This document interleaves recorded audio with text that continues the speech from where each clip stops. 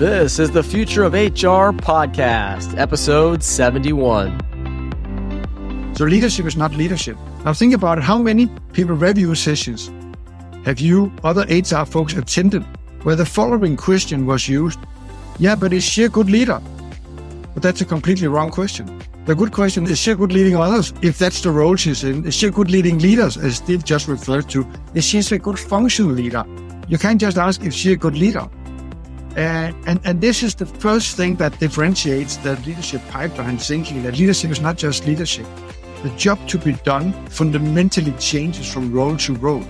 And it's more or less a completely new job that you have to start doing when you move up. And not recognizing that is what causing the trouble in most companies. A, to actually execute the business strategy, but also obviously to develop leaders for succession. How do you build a leadership pipeline? Why is leadership about the jobs to be done and not hierarchy?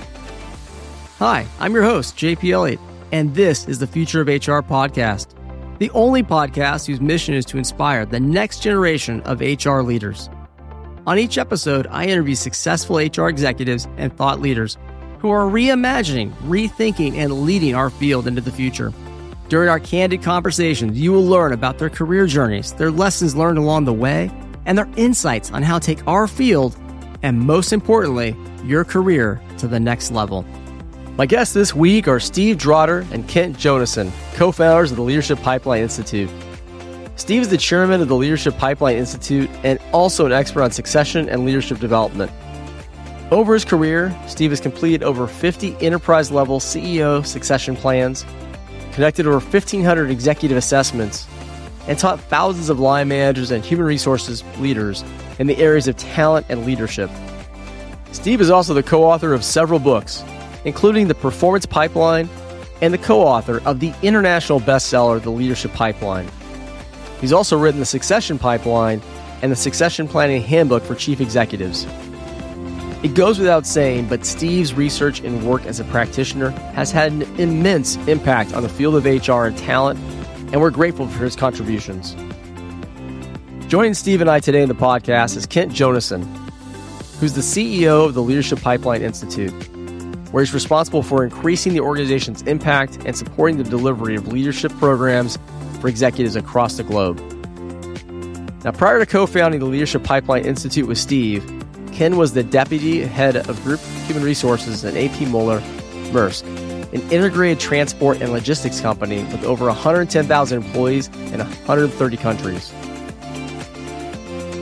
It has been 20 years since the classic book, Leadership Pipeline, How to Build a Leadership-Powered Company came out, and it radically changed our understanding of how leaders develop. Now, Steve and Ken have acknowledged a lot has changed in the world since the book was first released, and they've learned a lot working with companies over that time. And that's why Steve and Kent have been working on a big update to the Leadership Pipeline book that's designed to address how to build leaders in the digital age, but also provides a clear roadmap for HR leaders who want to implement their principles. I'm excited to read the Leadership Pipeline, Developing Leaders in the Digital Age, and I know you will be too. It's available for pre-order now, but it'll be out officially February 13th. And if your role has anything to do with building leadership depth and breadth for your company, I highly recommend that you put this on your 2024 reading list. In my conversation with Steve and Kent, we discussed the original research that led to the writing of the Leadership Pipeline book, what differentiates the Leadership Pipeline framework from traditional competency-based leadership models, why leadership is not about leadership, but rather the specific job that needs to be done, the common traits shared among senior executives who are not chosen for CEO roles, how the Leadership Pipeline model can be applied in smaller organizations, and the most common mistakes companies make when implementing the Leadership Pipeline model, and much more. Kent, Steve, welcome to the Future of HR podcast. How are you both? Doing great. Good this morning, thanks. We're really excited to have both of you on the podcast because not only do you have the Leadership Pipeline Institute, but you are working on updating the Leadership Pipeline, which is a classic in our field. I know you're going to talk a lot about this today. It sounds like 80% of the new book is new. So that is big news for anyone who's a talent HR leader who wants to get more and build more pipelines of leaders in their organization. So we're excited about that. I want to start off and hear more about how Steve and Kent, how you guys formed the Leadership Pipeline Institute. How did this partnership come together? Tell us more about that. I think that's for you, Ken. Sure. Well, I can take the lead anyway. So I had the pleasure of being a deputy head of human resources in a large international logistics company called Maersk back in 2004. And from there on, we actually spent 4 years implementing the leadership pipeline concept. But the thing was that Steve and his co-authors, they were executive consultants, but what we were looking for was we needed to operationalize it so we could get it out in all parts of the business. So we had to do that on our own because we could not find a consultancy company, even among the biggest, who really understood the leadership pipeline. Well, they have read the book, but so had we. But they didn't understand the nuts and bolts behind. But later on in 2008, I then left Maersk to set up this company here. And there I needed Steve because I needed to have more than just having read the book. I needed to understand all the nuts and bolts inside this leadership pipeline model. So yes, Steve is the real architect of the concept, and then I have specialized in operationalizing it so that it can reach every leader and every company all out in the front. As far as the Institute, Kent did all the work in building the Institute. He's been going around the world signing up training companies and experts, and he's got a hell of a network now that he's built. And I know there's huge interest because they look me up on LinkedIn and I have to tell them, go talk to Kent. So he invited me to come to Denmark and have a meeting. And he wanted to see if I would work with him. And I wanted to see if I wanted to work. A lot of people take things just to make money. When I knew he was way better than that, I said, okay, let's do it. That's awesome. The book is not about money. It's not about fame. It's not any of that. It's about how do you make organizations work better? You know, we got 1 billion people who go to work every day, and most of them have a shitty manager. I love how you came together, and Kent, obviously you saw the brilliance of the leadership pipeline, and I love the initiative you took to say to Steve, hey, let's build this out. People want this information, but it's not being executed properly. And when you think about growth for a lot of companies, the number one factor that's limiting their growth is having the leaders that actually can execute, right? Having that leadership pipeline and the cost of going external, there's downstream implications for that. And that's why the leadership pipeline is so great. And Steve, in my opinion, the leadership pipeline is one of the most impactful books ever published on leadership and how leaders develop. I think it's truly a Bible that every HR leader and talent leader should read, study, and know. But I'm interested to hear, since I've got you on the podcast, tell us more about the research in the book and what was based on and the implications for that research and how it came about. Okay. That's a good question. The work started at GE. When they broke GE into strategic business units, it had been a big pyramid. Every business organized the same way, no matter what they did, making or custom. They decided to make strategic business units.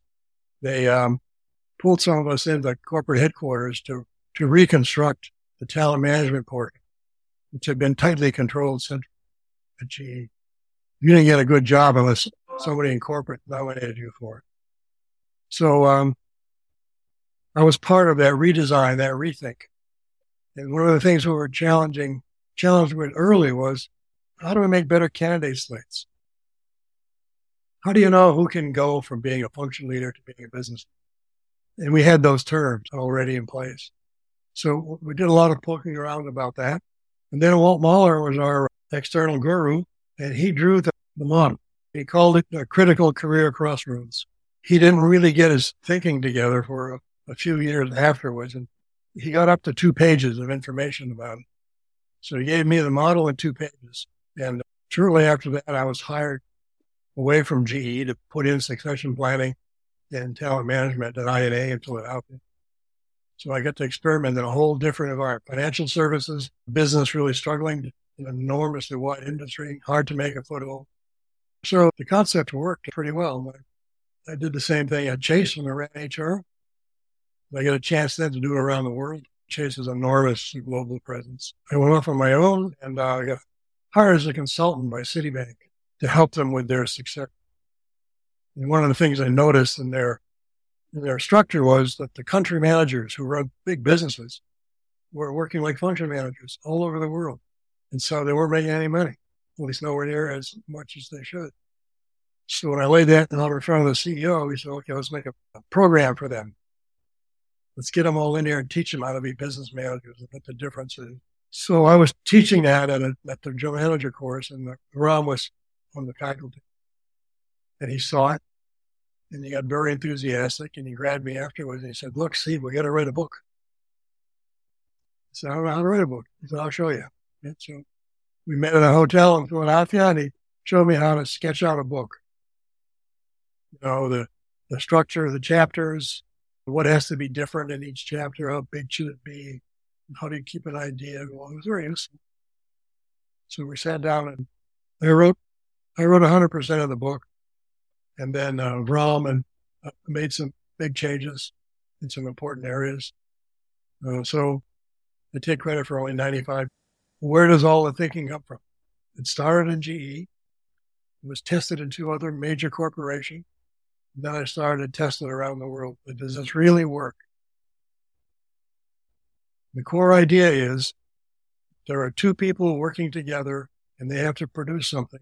Somebody has to be in charge. They can't just show up and do what they want. They can't just go up and somebody's going to take charge. Say, well, take charge of what? Well, it changes based on what we see in businesses. So the structure of the book, the layers, come from what I observed in other companies. And the discussion about the transitions comes from interviewing about 1,500 candidates for CEO, CFO, CHR, business head, all over the world. It's a 4-hour interview. It's not just how you doing, tell me about yourself. It's a structure.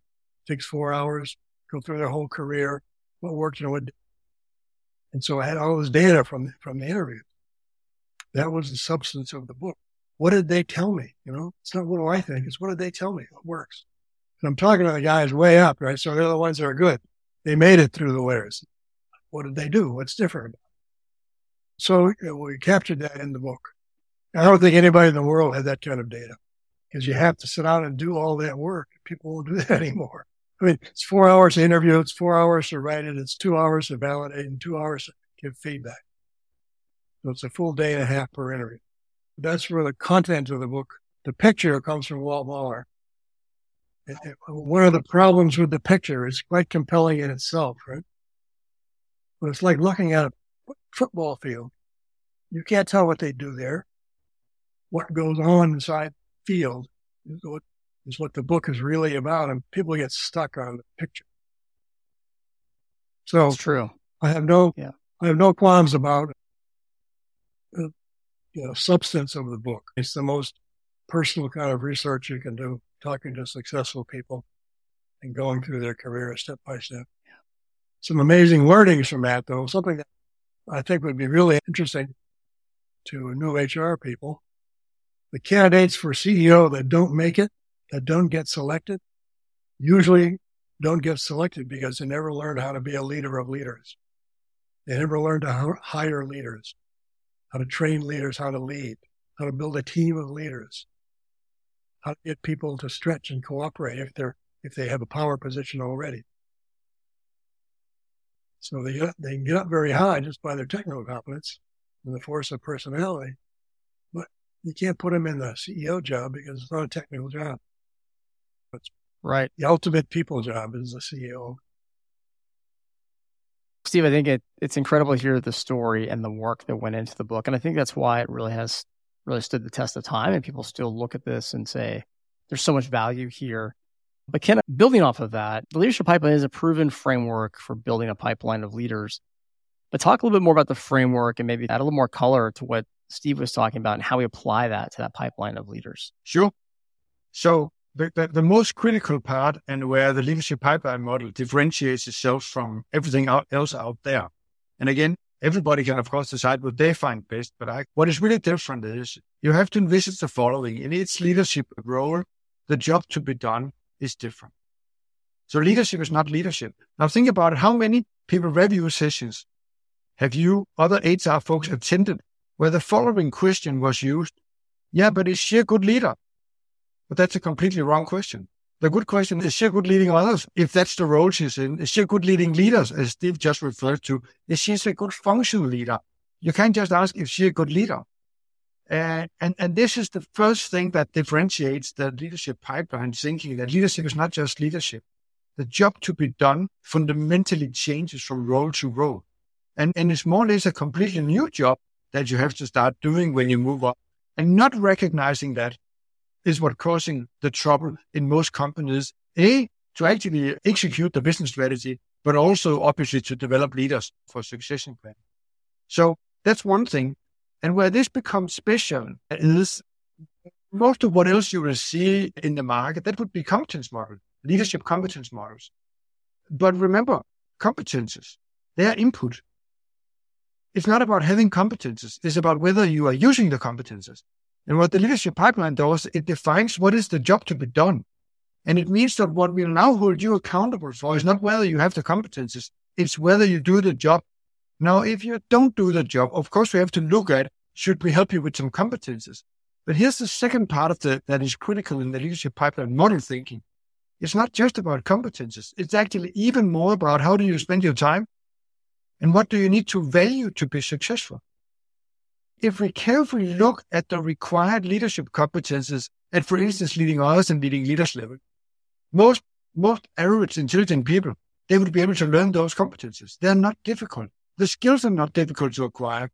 What is difficult to do is make the true transition in, are you valuing leadership work? That's the first one, leading others, but leading leaders becomes much more pure leadership role, and then it just takes off from there. And you don't make that transition in all three areas, that's when you're in trouble. And this is why is the leadership pipeline, why can it survive so many years as a dominating framework? That's because it offers something that traditional competence models, they do not offer. I think that is really so critical, especially how you think about your time, where you focus, what you value. And it sounds easy on paper, let's be honest, right? I think we can all read the book and we're like, oh yeah, that makes perfect sense that I'm an individual contributor and now I'm a first-time manager. And so I've got to not only manage myself, but I got to think about managing others and building timelines, et cetera. But mentally, it's the knowing doing gap. Many people can't make that switch, right? They're still stuck a level down. And you mentioned, Steve, in your example, working with leaders, they were functional leaders, not enterprise leaders, and that was stopping the growth. So this is why I think it's such a critical topic. But I do want to ask, it's been 20 years or so since the book came out, and you guys have a big update coming out. Why did you decide now is the right time and make this update? And what's going to be different about this version? An awful lot has changed in the last 10 years. I did a brief update of the book in 2010, came out in 2011. It was mostly, what have I learned so far applying this? It's just things at the end of each chapter about application. It wasn't a deep dive. But what we know now is that transition into a digitized world changes what leaders do. You have to account for it. It's not going away. And number two, they now realize their power. They talk about all the demands that people make now. We had all the same demands. We were just afraid to make them in the 60s and 70s. We wanted a better leader, more meaningful work, give me a raise, I want better people. We all wanted the same stuff. Just that we were taught you just do your job and it'll work out. And now it's the opposite. Come in and make demands. So what do you do about that? And all that pressure is down at the bottom because the CEO is not dealing with brand new programmers every day. It's a first-line manager who's trying to get them to work on what he wants them to work on.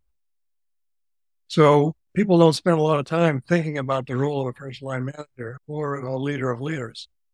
And all the pressure is right there. So we have the opportunity to help them to reframe what they're thinking about, to get them to be more flexible, more accommodating to the capabilities of people. Well, there's one whole stream of thought has to do with the world's changed. Does that mean the pipeline is no good anymore? How do we demonstrate it still works? Because it is first principles, but how do you apply them differently? What changes about your time? What changes about your skill set? The other big slice, and I think it's something for Kent, is all the obstacles you bump into and trying to implement it. Yeah, sure. And just a short note on that. I think that when we initiated this conversation, I talked about understanding the nuts and bolts below. You need that to really harvest the full value of the pipeline. So I think what I've been very focused on, being part of the third edition here, has been how can we even better spell out to everybody how to apply this framework. Because on the one hand, we run a business, so it's nice when companies call us and say, hey, can you help us? And fine, that's how we make money. But at the end of the day, we would like 100,000 companies to use this, and we cannot service 100,000 companies anyway. So I think in the new version here, when the HR professionals in talent, leadership, and so on, when they read this book, it will be easier for them to take it and instantly apply it as one thing. And the other thing is we have come across, we are meeting hundreds and hundreds of HR professionals, and some of them say, I don't think this leadership pipeline works. And you can imagine our reaction when somebody says that. What? What do you mean it doesn't work? But okay, we get curious and say, so what are the one or two things that is not working? But every time we get an answer to that, it's clear for us, but that's because they have interpreted something wrong from the book. But then the concept get blamed, right? And so that has been an important thing in this book, I believe, that we're spelling it out more for people to get things done the right way so they can truly harvest from the concept and avoid these misinterpretations. That's great. Obviously, the world has changed the last 20 years. Frontline managers, leaders have a lot more to deal with. But the reality is work is still work. We still have a job to get done. And so I think the pipeline model still applies, and it sounds great to be more pragmatic. So that's exciting, Kent, to hear that. But one of the common myths that I've heard around the leadership pipeline is that people say, well, it really just defines this common career path for all leaders. Like all leaders need to go through this pipeline model. And then why is this a myth? Because I think it is. Well, it was never intended to be a career path, number one. Number two, if you want to have real learning and growth, most people need to take a couple of jobs at various layers. There's taking just one first-line manager isn't enough to be really good. You can take another one, and preferably in some other function, right? So you're running a sales team. Okay, go in the factory and run an hourly team. See how that works. Because that's where you get pushed into having, do I really have a philosophy about leading? Do I have the right practices? Because that's the only thing that'll transfer. Is if I had good human practice. It's not specific to any one company. It's a general statement of principle. It has to be modified. And so what we need companies to do, this is the work Ken does and the work I did for a long time, is, okay, how do you make your own pipe with your own labels and your own packages of work so your employees can see themselves in all this? So, it's not the answer to anything. It's more like a question. If all these things have to happen, how are you going to run your business? It's really what it's about. We need to understand that there are layers. In order to get all the work done, we're going to have more than one leader here. And the leadership work is such a huge mountain. You got to divide it up to get it done. But how you divide it up is up to you. We've never been trying to tell people you have to organize this way. And that's one of the first reactions I get is that, well, this doesn't look like my company. Well, it's not supposed to. You don't force your company into the pipeline. You take the pipeline and integrate it into your company. It's just the opposite of the reflex people have. They have it backwards. But first of all, let's take this image, this transition image. Everybody, if you ask people, what is the leadership pipeline? Then they would draw this transition image. And then 4 out of 5, they just love that image. So on the one hand, it has been a very powerful way of anchoring the leadership pipeline, this image. On the other hand, if you only look at the image, then it can easily, in all fairness, be interpreted the wrong way. And another thing is, we walk out to companies, and then some companies say, yeah, we don't really, we can't implement the leadership pipeline. I say, what do you mean you can't implement the leadership pipeline? You're 2,400 people in your company. You already have one. It's already there. companies, they have a leadership pipeline. It's not something that the book does to a company. What the book does, it helps companies make sense of the pipeline that is already in there. But you see, it's really how you twist the words here. It's hierarchical. No, it's actually breaking down hierarchies, because hierarchy, that's titles. CEO, EVP, SVP, VP, and then you can keep mentioning titles downwards. That's hierarchy. This is role-based. So you will find that if you look at one of our leading leaders programs, there can be a director, an assistant director, and a VP on the same program, because they are all three leading leaders. It actually breaks down the hierarchy and get role focused. And then it becomes agile, because most leaders, they don't only have one role. Leading leaders may both lead other leaders, but they may also lead three specialists. So now they're both a leading others and a leading leaders. So you can have different roles, and then you have to wear the blue cap in the morning and the yellow cap in the afternoon. So it's role-based, and it actually makes it agile and role-based rather than hierarchical. But you see, if people just look at the image, they can love it, but they can also, in all fairness, misinterpret things. And I think that's what we are going to, also spell out a bit more in the new book here, to help people rest more in comfort with the model. It was taken too literally. I didn't know that was going to happen. I just thought it was a nice, useful tool here. But they take it literally. So you got to think through your organization. Where are the turns in your place? And how does that work change when you have those turns? And do people make turns, and they tend to grow horizontally? Well, maybe that's part of the trappings of success a little bit, right? Is that it took off and people thin slice it, see a model, and think it's used different ways, or sort of apply it to what they think makes the most sense.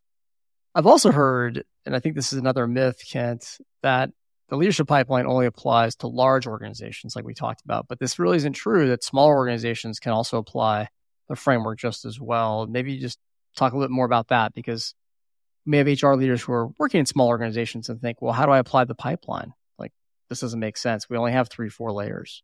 I'll put a couple of words on it, but then I want Steve, you should get in here, because you actually wrote a book, an entire book about how small companies can apply the model. So I'm just going to put one thought out in the air here. Think about it. You have a company with 500 people. Let's call that a small company versus the big 20, 30, 70,000 people companies. 500 people. When I'm meeting with a CEO in a company of that size, she would easily say, yeah, but now I'm the CEO. Okay. I said, so 3 years from now, what will be different in your job? And then she pauses and starts thinking about what will be different. And then I ask her after she lists a lot of things that will actually be different, because she knows that from her strategy work. Then I ask her, how are you going to qualify for the job 3 years from now?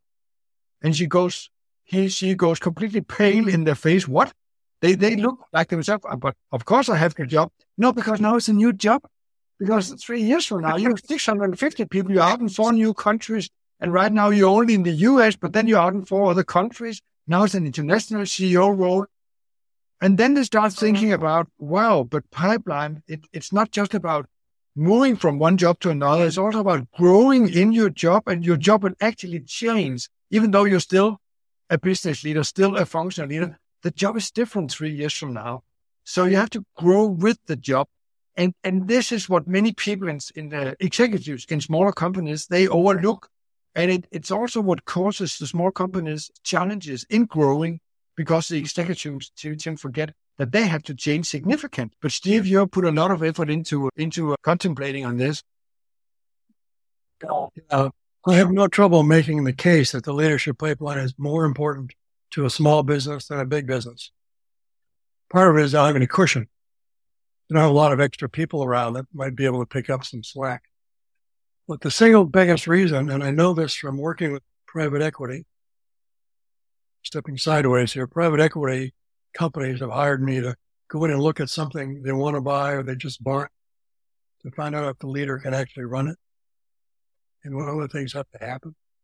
And invariably what you find is the leader of the company is working at the wrong level most of the time.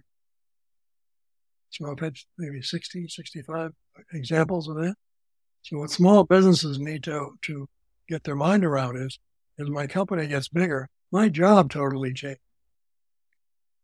And in the beginning, there's me and 6 people, and then it's up to 20 people. So now you got to put a layer underneath. That layer underneath doesn't get authority. Then it won't work. The leader is still managing all 22 people now instead of 20.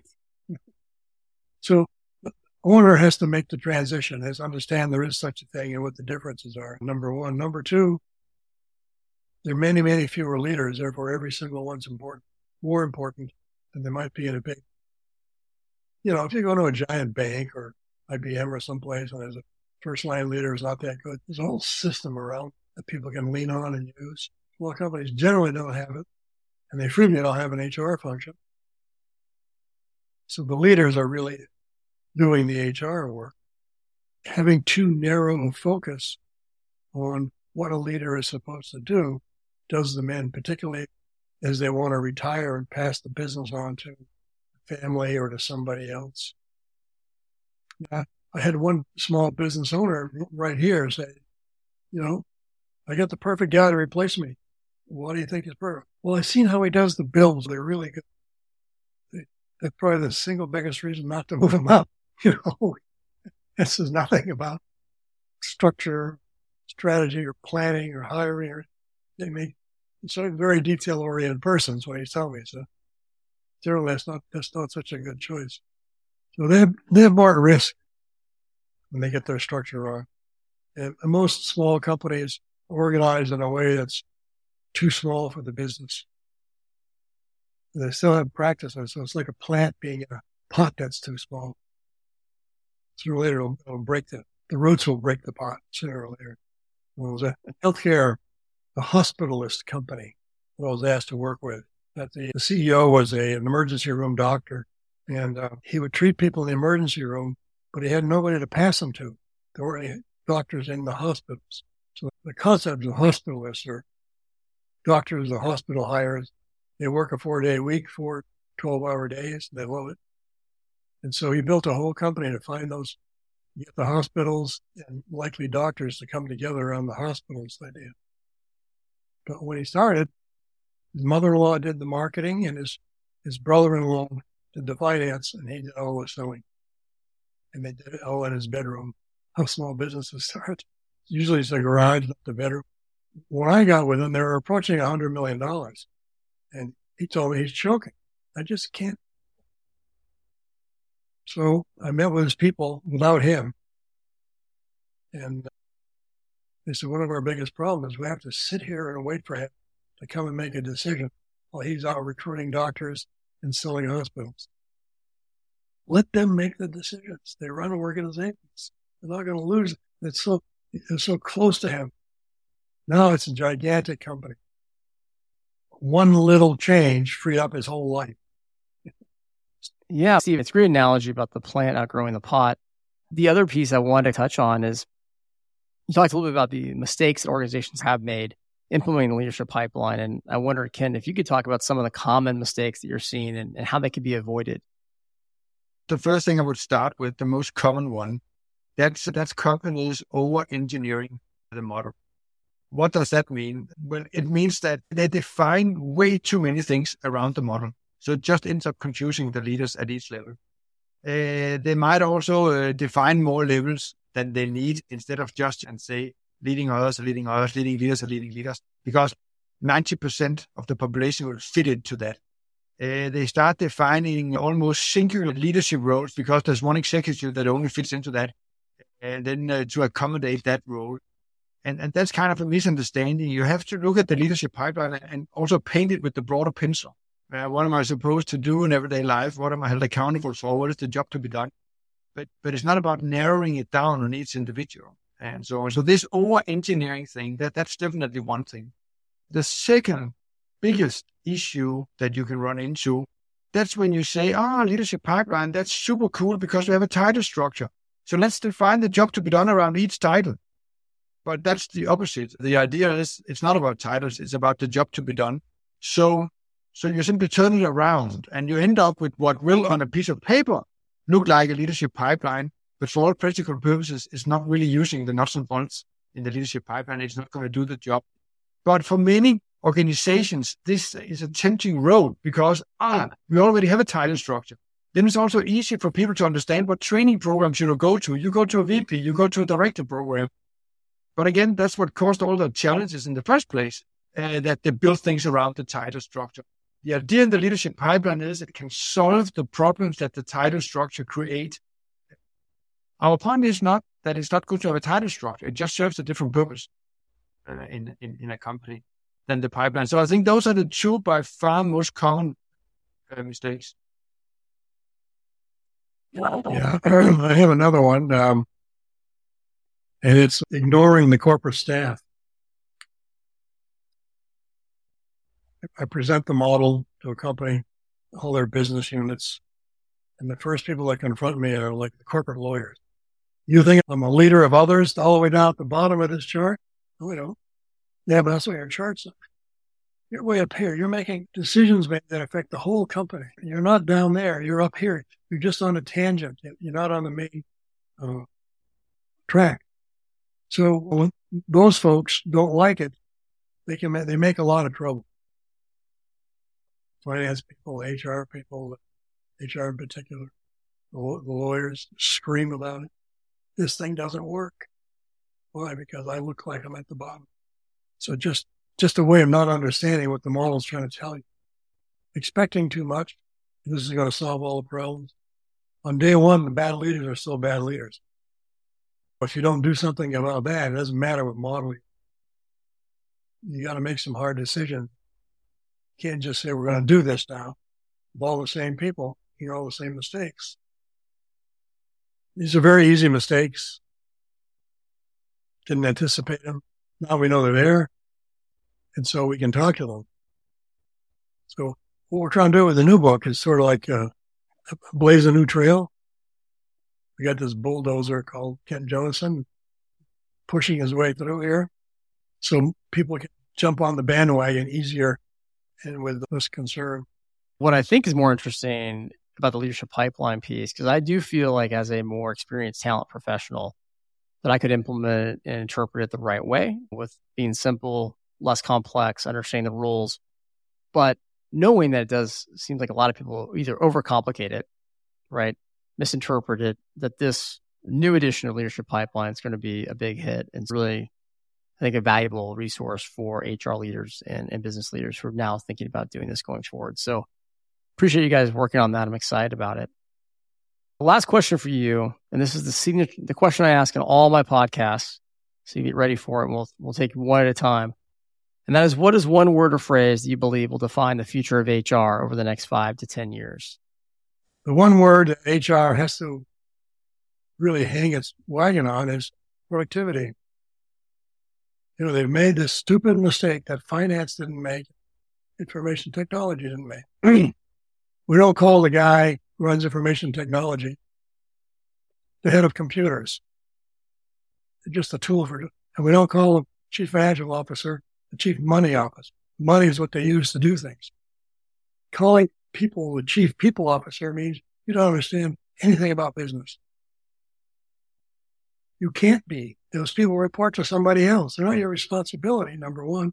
And number two, what is it we use people for? We use them for productivity, right? We're supposed to get something done. And if you can do it in a way that makes them want to stay, so much the better. But until you start focusing on productivity, all this other shit doesn't matter.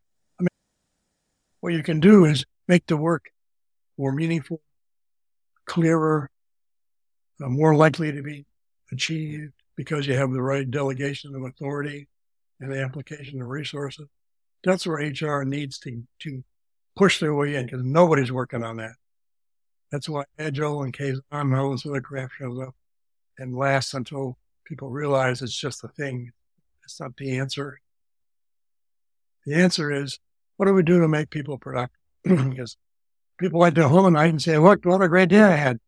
Everybody wants to be productive, get something done. Just a basic human need, I think.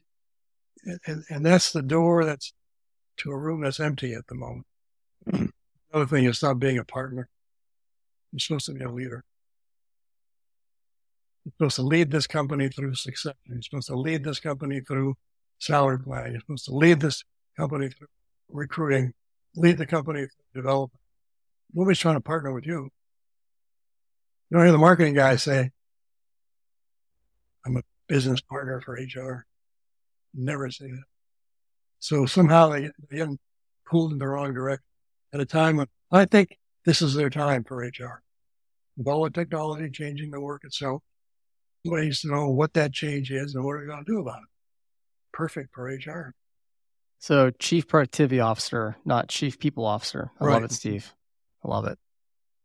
Kent, what about you? Yeah, I would say that data-driven leadership development, impact measurement, or training, those are the things I see in the future. Look, all functions, they're measuring all kinds of things. The only function not really measuring things these days relative to other functions, that's the HR function. So every time we are part of an RFP, in the beginning, we are asked, so how do you measure impact of your training? And of course, I start by saying, well, we can do it different ways. We can, of course, do it the way you normally do it, but maybe you can share it. How are you doing it so far? Nothing.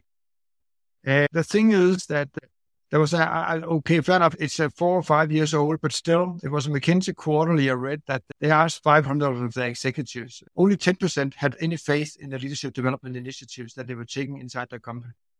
There was a similar Fortune at that time, recent Fortune analysis on the same. And also there, it was less than 10% who actually believed that the leadership development initiatives taking place in the company would make any difference. This is, I believe, is going to be a big deal. I have a hard time believing that 10 years from now, we can still run billions of dollars of initiatives across the world on leadership development, and then nobody asks, how do you demonstrate behavioral change? Evidence-based behavioral change. So that's really what I'm looking for. What I see today is a vast majority of leadership development initiatives are selected based on the eyes that are looking at it. Yeah, this looks great. Yeah, but using the right word, this or that, or the right methodology. Super. What is the impact? That's the only question you need to ask. And that's where you start when you start selecting vendors. That is, have you demonstrated impact consistently, and how are you going to demonstrate impact with us? Not by building big, expensive business cases, but just ongoing, like you do in production, like you do in marketing, like you do in all other functions. There you do continuous improvement by consistently measuring impact of things. That, I think, will be the big deal for the HR function in the future. Also, taking into account, if we said, okay, this is maybe true about leadership development. Okay, what about all the executives today who are writing the checks? What were their experiences when they went on leadership development training? Poor. That was their experience. Kent, Steve, thank you for all you've done for our field. We're all excited to read the updated version of the Leadership Pipeline and see the influence the book's going to have for the next 20 years. Thanks again for being on the Future of HR podcast. Thank you so much for listening to this episode of Future of HR podcast. Thanks again to Steve and Kent for sharing their insights on how to build a leadership-powered organization. As always, you can go to futureofhr.com to view all of our past episodes and learn more about our mission to inspire the next generation of HR leaders. And if you enjoyed this episode of Future of HR, be sure to subscribe, share our podcast with at least one other person, or even better, leave a review on Apple or Spotify podcasts. This really helps us grow the podcast and helps with our mission to inspire the next generation of HR leaders. We'll be back next week with Jeffrey Pfeffer, who is a professor of organizational behavior at the Graduate School of Business at Stanford University, where he's taught since 1979. He's also the author or co-author of 16 books, including his latest, 7 Rules of Power, surprising but true advice on how to get things done and advance your career. I have been a big fan of Jeffrey's for a long time, and in my conversation with him, we're going to go deep on the rules of power, how to get it, how to keep it, and how to deal with those when you're not in power. This is an important conversation for all HR leaders and one you will not want to miss. Thanks again for listening to The Future of HR and being part of our community.